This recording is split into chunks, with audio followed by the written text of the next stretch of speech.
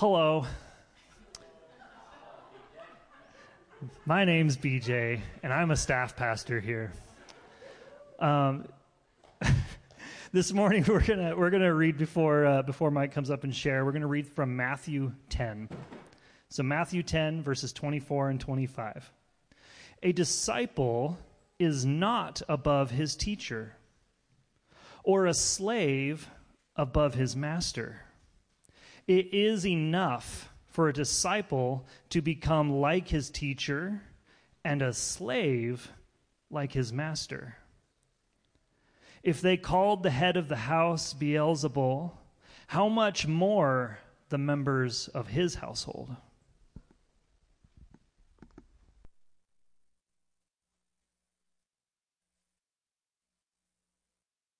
Well, I can't match BJ's intro. So, we do that. How often do we do that to each other, BJ? About 5 times a week. Hello. Oh, boy. You're awesome, dude. Have I told you lately that I love you? I'll sing it to you later this week. Encourage you guys, get out your Bibles, and let's turn to Mark chapter 3 this morning. And as you turn to Mark chapter 3, and we begin our study in God's Word, I want to speak to something as we begin to kind of get our appetites ready for what Jesus is going to do in our text this morning. I want to remind you guys that something that we look forward to in our lives oftentimes we fill our entertainment with things like these. We're always looking for an inspirational story. Inspirational stories are often depictions of people's lives that we're just like, wow, that's so inspiring, that's so encouraging, that makes me want to be a better, stronger person, that makes me want to try harder. You know, if I'm watching Rocky, it makes me want to hit the gym. How can you not watch Rocky and not feel like the pressing need to go to the gym right that very second? How many of you guys have not seen Rocky? I'm sorry.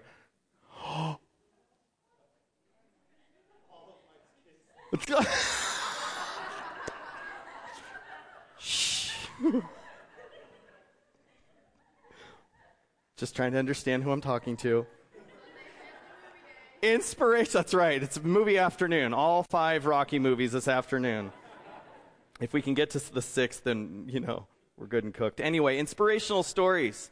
They're never stories where the main character has the perfect home, the perfect job, the perfect friends, and certainly not the perfect family. Have you ever noticed that? Inspirational stories are often difficult to watch because there's so much adversity in them. In fact, some of our favorite inspirational stories are the opposite of optimal. The main character will have few or none of these things: a good family, a good job, a good school, a good life in general. And the inspiration comes when the characters we care about rise above the challenges that face them and achieve victory in whatever situation that they find themselves facing. They find a way to rise above it, right? And since film or stories in so many ways are secular, they'll find their way to that conclusion through various means. I think we can understand this from stories, though. Not only does inspiration come through difficulty, God has shown his people that opposition is not only possible, it is inevitable. Opposition is inevitable in our lives. We are going to face it. It's not a matter of if, it's a matter of when. And for some of us, it's a matter of when will it ever stop, right? Paul reminds Timothy of this in his second letter, 2 Timothy 3:12. He says this: in fact, all who want to live a godly life in Christ Jesus will be persecuted. There should be a slide for that one. All who want to live a godly life in Christ Jesus will be persecuted. You guys, if we're walking with Jesus, it's not a matter of if we are persecuted. I can do it. If we are persecuted, but when? Now, Peter makes it clear that we must be certain that we're not suffering in this life because of our own sin. And some people will look at it and be like, oh, I'm suffering so much. And you're like, well, you're literally standing in a fire, right? I just don't understand why it's so hot. It's like, well, get out of the fire. You guys, Peter makes it clear that we have to be certain that it's not of our own doing, and that examination of our own heart and our actions is essential to being sure that you and I are not the cause of our suffering. He writes about it in his letter, 1 Peter 4, Beginning in verse 12, he says, "Dear friends," it's so encouraging, "dear friends, don't be surprised when the fiery ordeal comes among you to test you, as if something unusual were happening to you. Instead, rejoice as you share in the sufferings of Christ, so that you may also rejoice with great joy when his glory is revealed. If you're ridiculed for the name of Christ," please underline this in your Bible, "you are blessed, because the Spirit of the glory of God rests on you." I'm sorry, can we stop at verse 14 real quick? If you are ridiculed for the name of Christ, you are blessed because the Spirit of glory and of God rests on you. Good job, Christian. You're getting ridiculed. He continues, "Let none of you suffer as a murderer." Please, no one in this room suffer as a murderer, a thief, an evildoer, or a meddler, all of those things. He says, don't suffer for that. "But if anyone suffers as a Christian, let him not be ashamed, but let him glorify God in having that name." With that as our perspective, I want to reread what BJ read this morning from Matthew chapter 10. "A disciple is not above his teacher, or a slave above his master. It is enough for a disciple to become like his teacher and a slave like his master. If they called the head of the house Beelzebul, how much more the members of his household?" If they were willing to say that to Jesus, which is in our text this morning, I'll give you a little cheat. If they were willing to say that to Jesus, then why wouldn't they speak it of us? Why wouldn't they say it of the ones who live in his house? I don't know if the disciples expected the source of these types of attacks to be what it was when Jesus called them to himself last week, as we were talking about Jesus summoning his disciples to himself, and he calls the 12. And it says that he called them to be with him, to be sent out to preach, and to have authority to cast out demons. I don't know if Jesus' disciples really expected at that time where the source of the opposition would come from, where it would come from and how it would affect them. The Jewish mindset at this time was to see Rome as the enemy, probably Herod, maybe even non-Jewish people, the Gentile nations around them, as being the problem. I wonder if they really understood where the attack was going to come from, and that attack comes sometimes from the least likely of directions. But within this third chapter of Mark, it's revealed who's resisting the work that Jesus is doing in the world. We were told in Mark 3:19, it's right in front of you from last week's text, that the betrayer, the one who would betray him to be crucified, was not an outsider. Who was it? It was Judas. You could say it. It was who? And Judas was what? One of the 12. So prior to this study this morning, from last week's study, Jesus would experience persecution from within his close friend group, from within the group of guys who were the ones there to do the ministry with him, from a friend.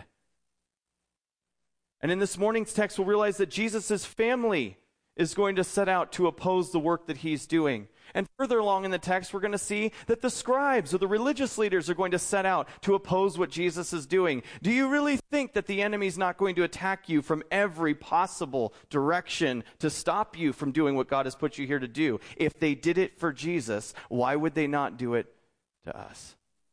Why would we not experience the same things? And in chapter 3 of Mark, we're shown where the sources of attack upon Jesus come from: friends, family, and church. Does that mean that we forsake them all? That's it. That's why I got my 40 acres. My land will never betray me. Yes, it will. It so will. Have you seen what the windstorms have done to our area the last few years? The land is betraying us, people. It's rotting. It's corrupt. Does that mean that we forsake all these people groups? Oh, I can't have any friends. I shouldn't hang out with my family. I'm not going to be around the church. How many people talk to you and say, yeah, I used to go to church, but I don't go anymore. Why? Because I had a bad experience. I got hurt. Or the one that I hear the most from people in the secular world: Christians are all just a bunch of hypocrites, right? Yes, the enemy is going to seek to use people in all of these areas of our lives. How do we handle that? It's not a matter of if, it's a matter of when. It's going to happen. And I want to say it the way that Paul would say it. Should we forsake the church, our families, our friends? Certainly not. God forbid. By design, he's placed us here. Brothers and sisters in Christ, he has put us here for just such a season as this. We share that with Esther. We share that with Queen Esther. She was placed at just the right time in the lives of her people to preserve them. Mordecai was wise. You guys, if we're walking with him humbly, we can be conformed into his image within the tension. Within the tension. And when we expect, not being jaded like, well, everyone's just going to be mean to me, because we're not Christian Eeyores, okay? You know, if anyone here is turning into Droopy the dog, we need to knock it off. I'm sitting by myself in this row. Enough of that, okay? That sounds pretty good through the system. But you guys, if we're here to be conformed into the image of Christ, and we recognize if they did this to Jesus, they're going to do it to me. That has nothing to do with his love and his empowering of my life. It's to be expected. Then I can live in a way that honors him in the midst of the tension, in the midst of opposition. And when we come to this understanding that there is an inevitable reality of opposition in our lives, it means you cry out to the Lord for grace first thing in the morning. It means that you're coming to Jesus saying, I need you for today. And do you know what's going to happen tomorrow? I'm going to need you for tomorrow. And so every day I'm coming to you saying, strengthen me and allow me to honor you, because it's going to be tough. But you can have joy in the midst of it. And we're going to see Jesus face these challenges in our text this morning. So this morning we'll look at the two latter examples I gave. We're going to talk about the challenge or the opposition to Jesus' ministry by his family and the opposition that the scribes brought to it. So let's read our text in its entirety, and then we'll go through it and look at it a little more closely.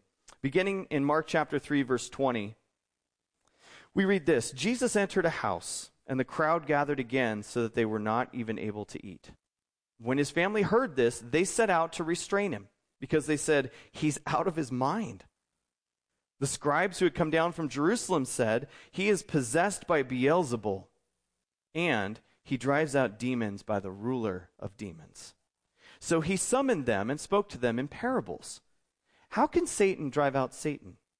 If a kingdom is divided against itself, that kingdom cannot stand. If a house is divided against itself, that house cannot stand. And if Satan opposes himself and is divided, he cannot stand but is finished. But no one can enter a strong man's house and plunder his possessions unless he first ties up the strong man. Then he can plunder his house. Truly I tell you, people will be forgiven for all sins and whatever blasphemies they utter. But whoever blasphemes against the Holy Spirit never has forgiveness, but is guilty of an eternal sin, because they were saying he has an unclean spirit. His mother and his brothers came, and standing outside they sent word to him and called him. A crowd was sitting around him, and he told them, look. And they told him, look, your mother, your brothers, and your sisters are outside asking for you. He replied to them, who are my mother and my brothers? Looking at those sitting in a circle around him, he said, here are my mother and my brothers. Whoever does the will of God is my brother and sister and mother. This is the word of the Lord. Take note of the bookends of the chapter together. The beginning of this section, not the chapter, but the bookends of this section, beginning in verse 20, and then looking towards the end of it as well.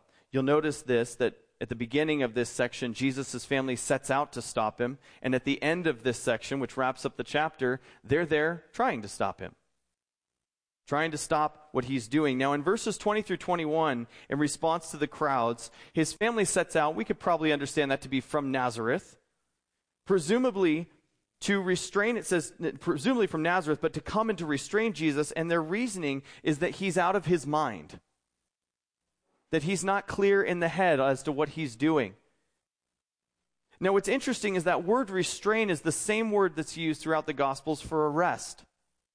So they weren't just seeking to have a conversation with him and try to understand what he's doing. Their intent is to stop him. It's the same word that would be used for arrest. The arrest of John the Baptist, same word. The arrest of Jesus in the garden, same word. And I don't believe the fam showed up with shackles. I don't think that's like, that's it. We're going to have to lock him up and drag him back. That's not what they're there to do. They're trying to restrain him from himself because they believe he's out of his mind. God, you're going crazy. Let us help you. Now you're like, well, that's not really what it says. Exactly, because they don't recognize who he is. They don't recognize who Jesus truly is, because if they truly understood who Jesus is, they wouldn't be out to restrain him, would they? You wouldn't be out to stop God if you truly believe who he is and what his character is. But how often am I trying to stop God from doing something in my life instead of saying, do whatever you want, I don't care how it affects me? That's a scary prayer to pray, isn't it? Are you comfortable praying it? Lord, I don't care what happens to me. Just do whatever you want. That's scary. But that's what he wants our faith to grow to be. Lord, I trust you in whatever you choose to do. They misunderstand who Jesus is, even his own family. And as the two accounts of Jesus' interaction with this family reveal, and this was through crowds, by the way. They don't directly talk to each other. They're like passing messages, if you will. These accounts reveal that his family was attempting to do what the scribes wanted to do, restrain him. Oh, they may not have been malicious about it. It certainly doesn't seem to be that way. They don't seem to be acting in a way that's against or wanting to harm Jesus in any way. If anything, if we look at the text and give them the benefit of the doubt, they're trying to think about what's best for Jesus. Just like his disciples were. When Jesus is like, we're going to Jerusalem at the end of his ministry, and they're like, what? They're going to kill you. And he's like, we're going. But you don't. We are going. It's like when your parents look at you and say, we're going. You have no choice in the matter. We're going. You guys, we misunderstand what the Lord's doing so often. May we never be people who are trying to restrain the work of the Lord, who are trying to arrest the work of Jesus because what he's doing is too radical for us.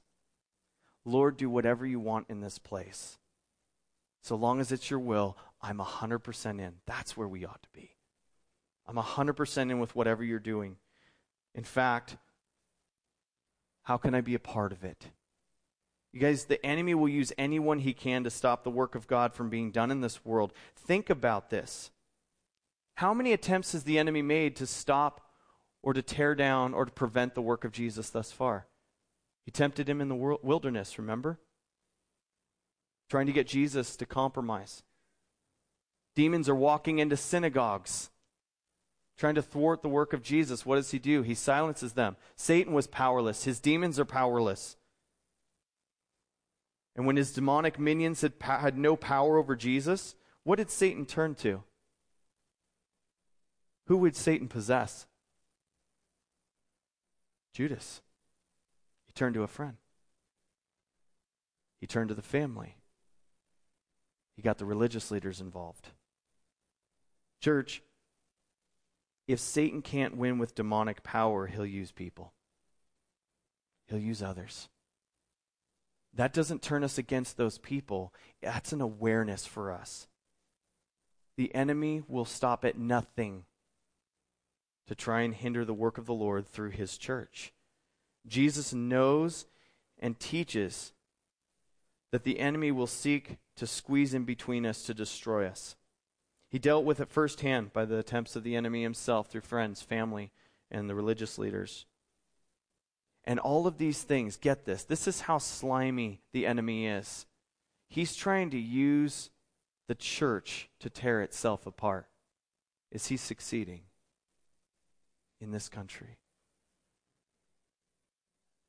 Way more than he should be.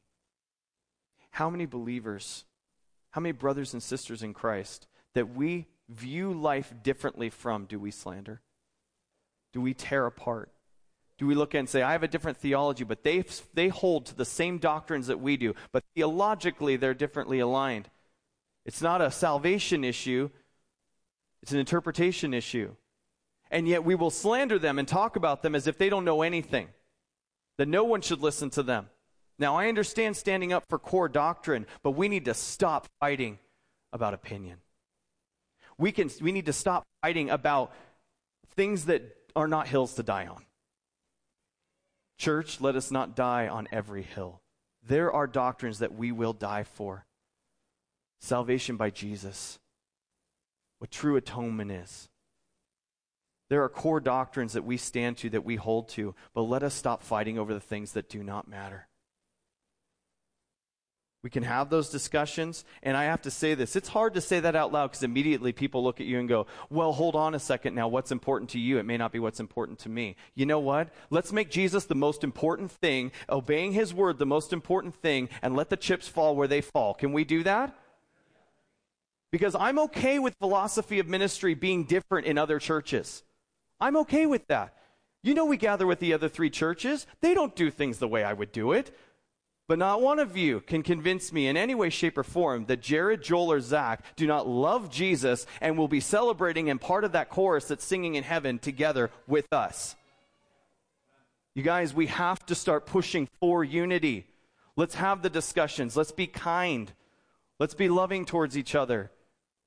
And you guys, most of you know me pretty well. You know I'm taking everything to Scripture. You know I'm not going to compromise on things. But let me say this, we have for too long been too condescending or slandering people we don't agree with. Enough. Earlier, as I think it was Billy that was praying, you know what, if social media is a source of argument, get rid of it. If it's causing disunity amongst believers, drop it. It's not worth it. Start loving each other. You guys, we are called to this. We are called to press into a closer relationship with one another. And I have no problem calling heresy, heresy. Boy, we need to be careful about calling our brothers and sisters who differ in opinion not saved. Jesus uses his family's desire to restrain him as a teaching opportunity in verses 31 through 35. We'll get to the middle section in a bit, but let's kind of deal with this family issue that he's having on the bookends. They set out to stop him. It says in verses 20 through 21, well, they arrive in verse 31. His mother and his brothers came, and standing outside, they sent word to him and called him. A crowd was sitting around him and told him, look, your mother, your brothers, your sisters are outside asking for you. And he replied to them, who are my mother and my brothers? Looking at those sitting in a circle around him, he said, here are my mother and my brothers. Whoever does the will of God is my brother and sister and mother. Jesus wasn't being rude to his family. He was not being rude to his family. Even if their motives were right, their purpose was wrong. And Jesus says his family is made up of those who do the will of God. He says, do you know who my family is? These people. These people are my family. Our Lord's half-brothers weren't believers at this point. John chapter 7, verses 1 through 5. We're told his brothers don't even believe in him. Jesus felt closer to the believing tax collectors and the sinners than he did to James, Joseph, Judah, and Simon. His brothers and his family, his half-brothers. Our Lord was not suggesting that believers ignore or abandon their families in order to serve God, but only this, church, that they put God's will above everything else in life, just as he did. This isn't the abandonment of your family. This is how you serve your family, by representing the heart of Jesus. The inevitable reality of opposition presents itself through the desire to restrain within Jesus' family right here on the bookends of what we looked at. And within the middle of our section, the challenge is issued by the scribes. And I'll try to move through this quickly, but it's just so good. Verse 22 says this, the scribes who had come down from Jerusalem, and we already know how they stand against Jesus. The scribes who had come down from Jerusalem say something heinous. He is possessed by Beelzebul, and he drives out demons by the ruler of demons. So he summoned them and spoke to them in parables. And I'll read these again for us. How can Satan drive out Satan? If a kingdom is divided against itself, that kingdom cannot stand. If a house is divided against itself, that house cannot stand. And if Satan opposes himself and is divided, he cannot stand but is finished. But no one can enter a strong man's house and plunder his possessions unless he first ties up the strong man. Then he can plunder his house. Mark introduces the parables of Jesus for the first time, following an accusation of the scribes that Jesus is Satan possessed. That he is Satan possessed. I'm sorry, it's just the accusation is that Jesus is Satan possessed, and their basis for this accusation is that he is, because of that possession by Satan, driving out his own minions because he's their master. What? And I think Jesus deals with the what of that in the beginning of his parabolic answer, but it's like, that doesn't even make sense. That's nonsensical. And Jesus destroys the argument, but interestingly enough, before he gives his parables, we need to remember what Beelzebul, or we would know Beelzebub from the Old Testament, actually means. It means Lord of the Flies, or Lord of the Manure Pile. That's nice. It stems back to ancient Philistine gods, but in its essence, it means master of the house. It means master of the house. Don't sing the song.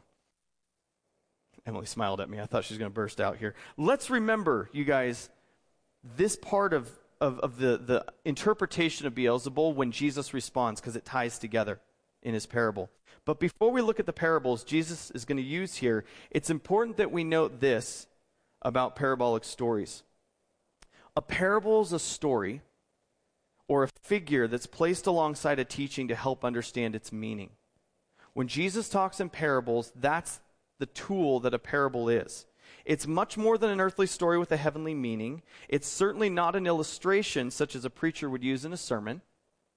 A true parable gets the listener deeply involved and compels that listener to make a personal decision about God's truth and thereby about their own lives.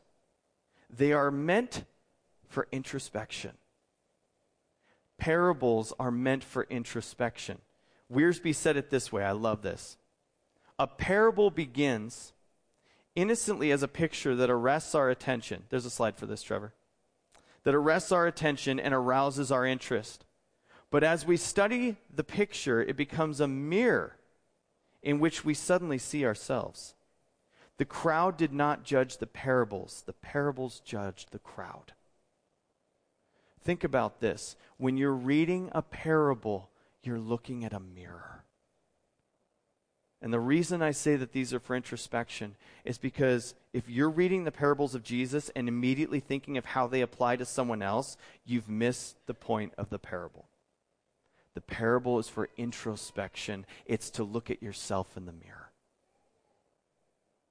You guys, it's worth noting that Jesus explained the kingdom not by giving a lecture on theology, but by painting pictures that captured the attention of people and forced them to use their imaginations and think. He engaged their minds. He engaged their imagination. He drew them in with his parables.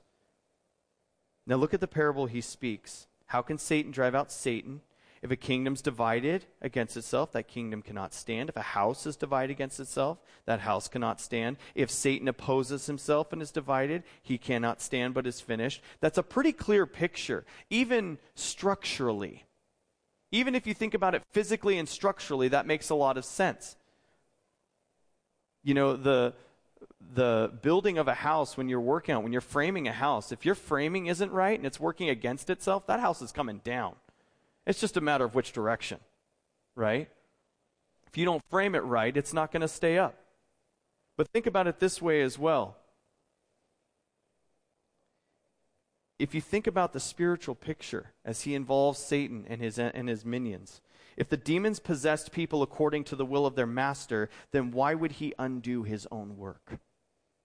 Why would he undo something that he had fought for? Simple answer is he wouldn't. So what's the natural conclusion? Jesus paints two beautiful parabolic pictures. The first is basic knowledge. Internal divisions do not beget a stronger house. Now, here's the thing. Disagreement is normal. Discussion is expected. But division destroys the home. You want to tear a house down? Divide it. Discussion won't do that. Disagreement doesn't even have to do that.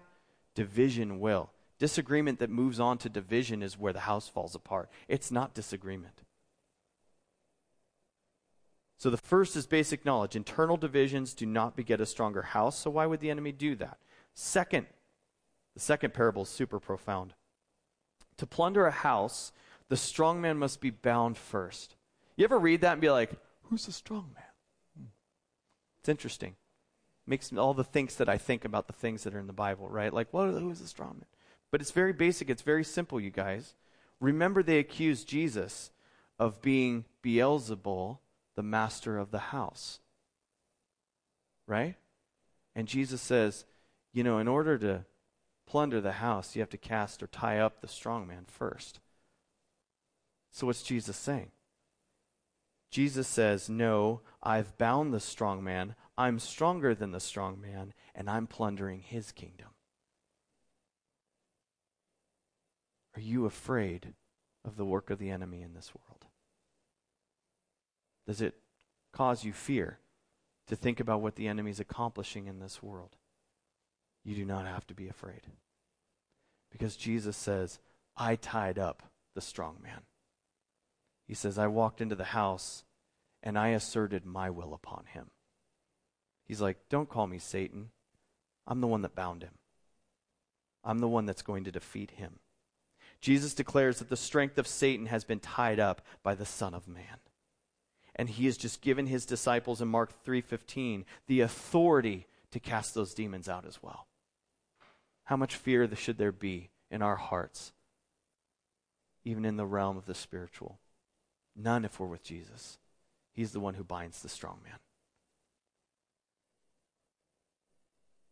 That's why we can say it with a lot of energy, and I'm purposefully controlling myself right now.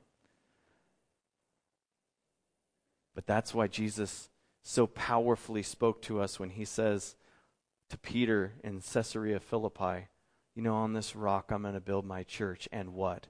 The gates of hell will not prevail against it. He's going to build what? What's he building? Is the church a building or a people?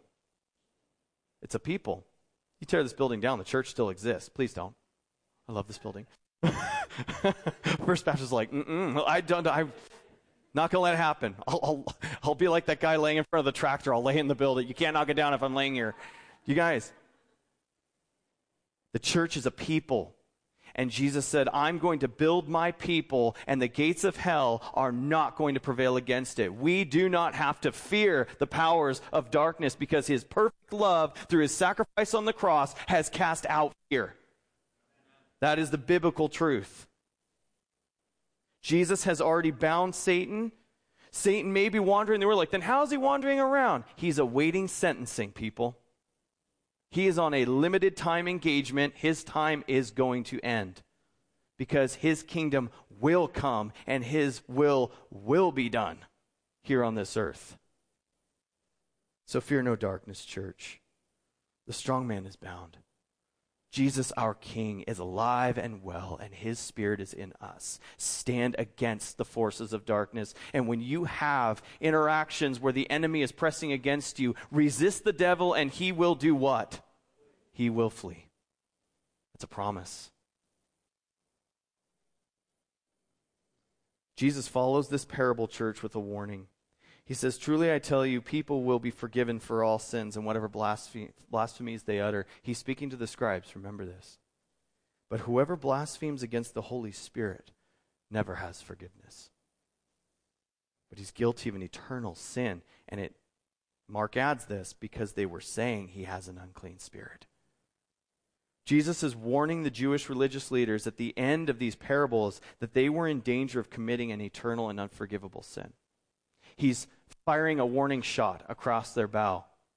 The rejection of the Holy Spirit, which is God's gift to all who believe in the Son of Man. He says, don't commit that sin. That one's not forgivable. That's a road with a determined destination. They're doing exactly what Stephen reveals in Acts 7:51. Remember in his sermon where he cries out to the Sanhedrin, you stiff-necked people with uncircumcised hearts and ears. What? Before the boldness of Stephen. I love it. This is the same council that put Jesus to death. And he stands up to them and he says, now I have something I need to share with you. And I need you to hear this from me, okay? I don't mean to offend you. But you stiff-necked people with uncircumcised hearts. For a Jew, they were like, oh, how dare you? You are always resisting the Holy Spirit. You are always and constantly pressing against the work of God in your life. And Jesus says, don't do it. It's unpardonable. There's no going back from that. And Stephen concludes his statement with, as your ancestors did, you do also. For more on that, read the Old Testament. The whole thing. Seriously. You guys, here's what I don't want you to hear. This is a firm warning. This is a scary thing. If you're like, I don't ever want to commit the unpardonable sin. Could I have done it? Listen, if you're asking the question, you haven't done it yet. If you're like, I don't know if I committed the unpardonable sin. I said some really dumb things when I was drunk that one time. That's not what this is about. Church, rejection of the Holy Spirit is rejection of salvation. It's the rejection of Jesus' atonement for your sin. That's what it is. That's what the scribes are on the verge of doing here. Do not lose hope for the people in your life that are resisting the Lord. Don't lose hope for them. When you read a verse like this, don't project that into people's lives around you and go, I think they've committed it. I think they're done. That's not true. You guys, even if the unrepentant sinner is hardening their heart to the point that they seem to be insensitive to the pleadings of God, as long as there is life, as long as there is breath in their lungs, there is hope.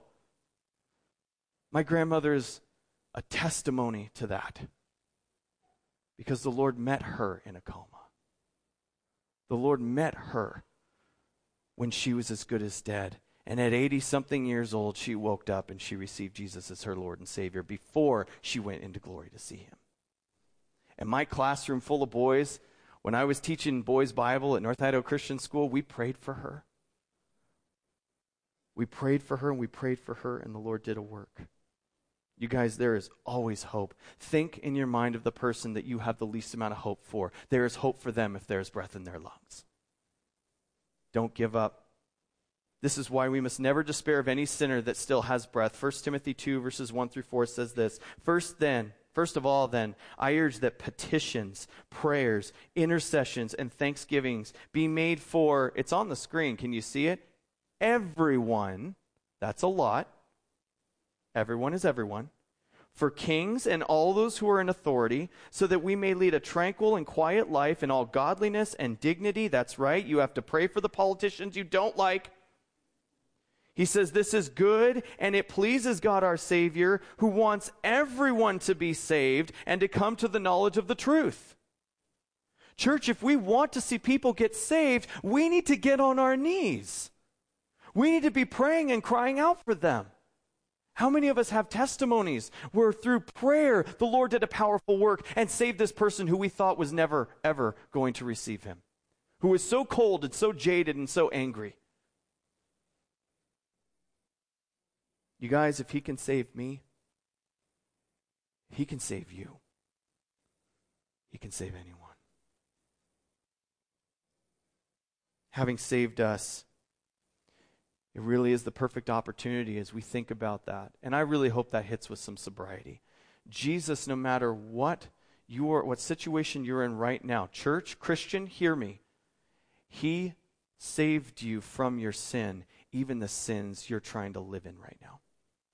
Even the sins that you're failing at giving up.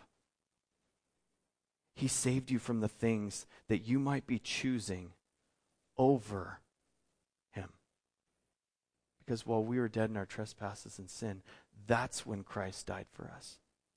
It wasn't because we finally hit that mode of worthiness. Jesus says, listen, I love you so much. I'm going to die for you. He died for us before we were even born. He loves you even though you could be sinning in your heart right now. And he loves you despite the fact that you'll sin tomorrow. And he wants you with him. And when he gave us what we get to share together this morning, communion, it was a reminder of his love. It was a demonstration. It was a physical, tangible thing to take, to remember that he would give his body up to be broken and that he would allow them to beat him and cause him to bleed and to crucify him and to kill him for us. Communion's a powerful thing. It's about remembrance and renewal. And Jesus spoke these words in the upper room with his disciples before he was betrayed, and he said this, "This is my command. Love one another as I have loved you. No one has greater love than this, to lay down his life for his friends. You are my friends if you do what I command you. I do not call you servants anymore, because a servant doesn't know what his master is doing. I've called you friends, because I have made known to you everything I've heard from my Father. You did not choose me, but I chose you. We read about that last week. I appointed you to go and produce fruit, and that fruit should remain, so that whatever you ask the Father in my name, he will give you. This is what I command you. Love one another. As we take communion this morning, and there's a crew that'll come up and distribute the elements, and we'll take it together, so hold on to them. As we take communion this morning together, let me ask you this. Do you feel loving towards everyone in your life? Do you feel like your love for others is like Jesus? Because he so loved, God so loved the world, that he gave his only Son. And whoever believes in him will not perish but have everlasting life, eternal life. You guys, when we're taking communion, we are recognizing the overwhelming love of Jesus for us.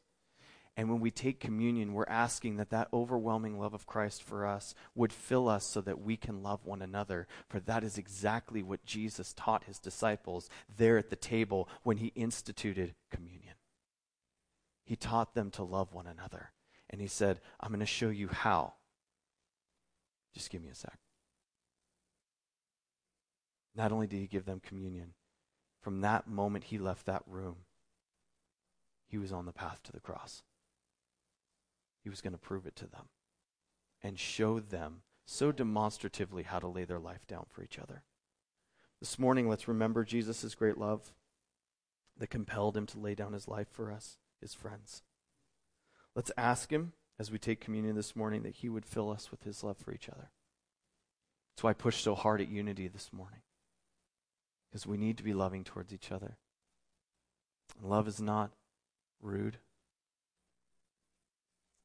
Love is not harsh. Love is gentle. Love is kind. And love seeks for what's best for others. Lord, as we come before you, as we begin to prepare ourselves to receive communion this morning, this family meal, your body and your blood.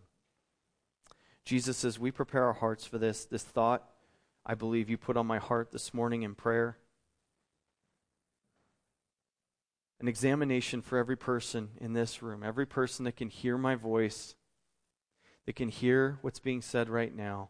Let us examine in our hearts and in our minds the sin that we value more than the blood of Jesus.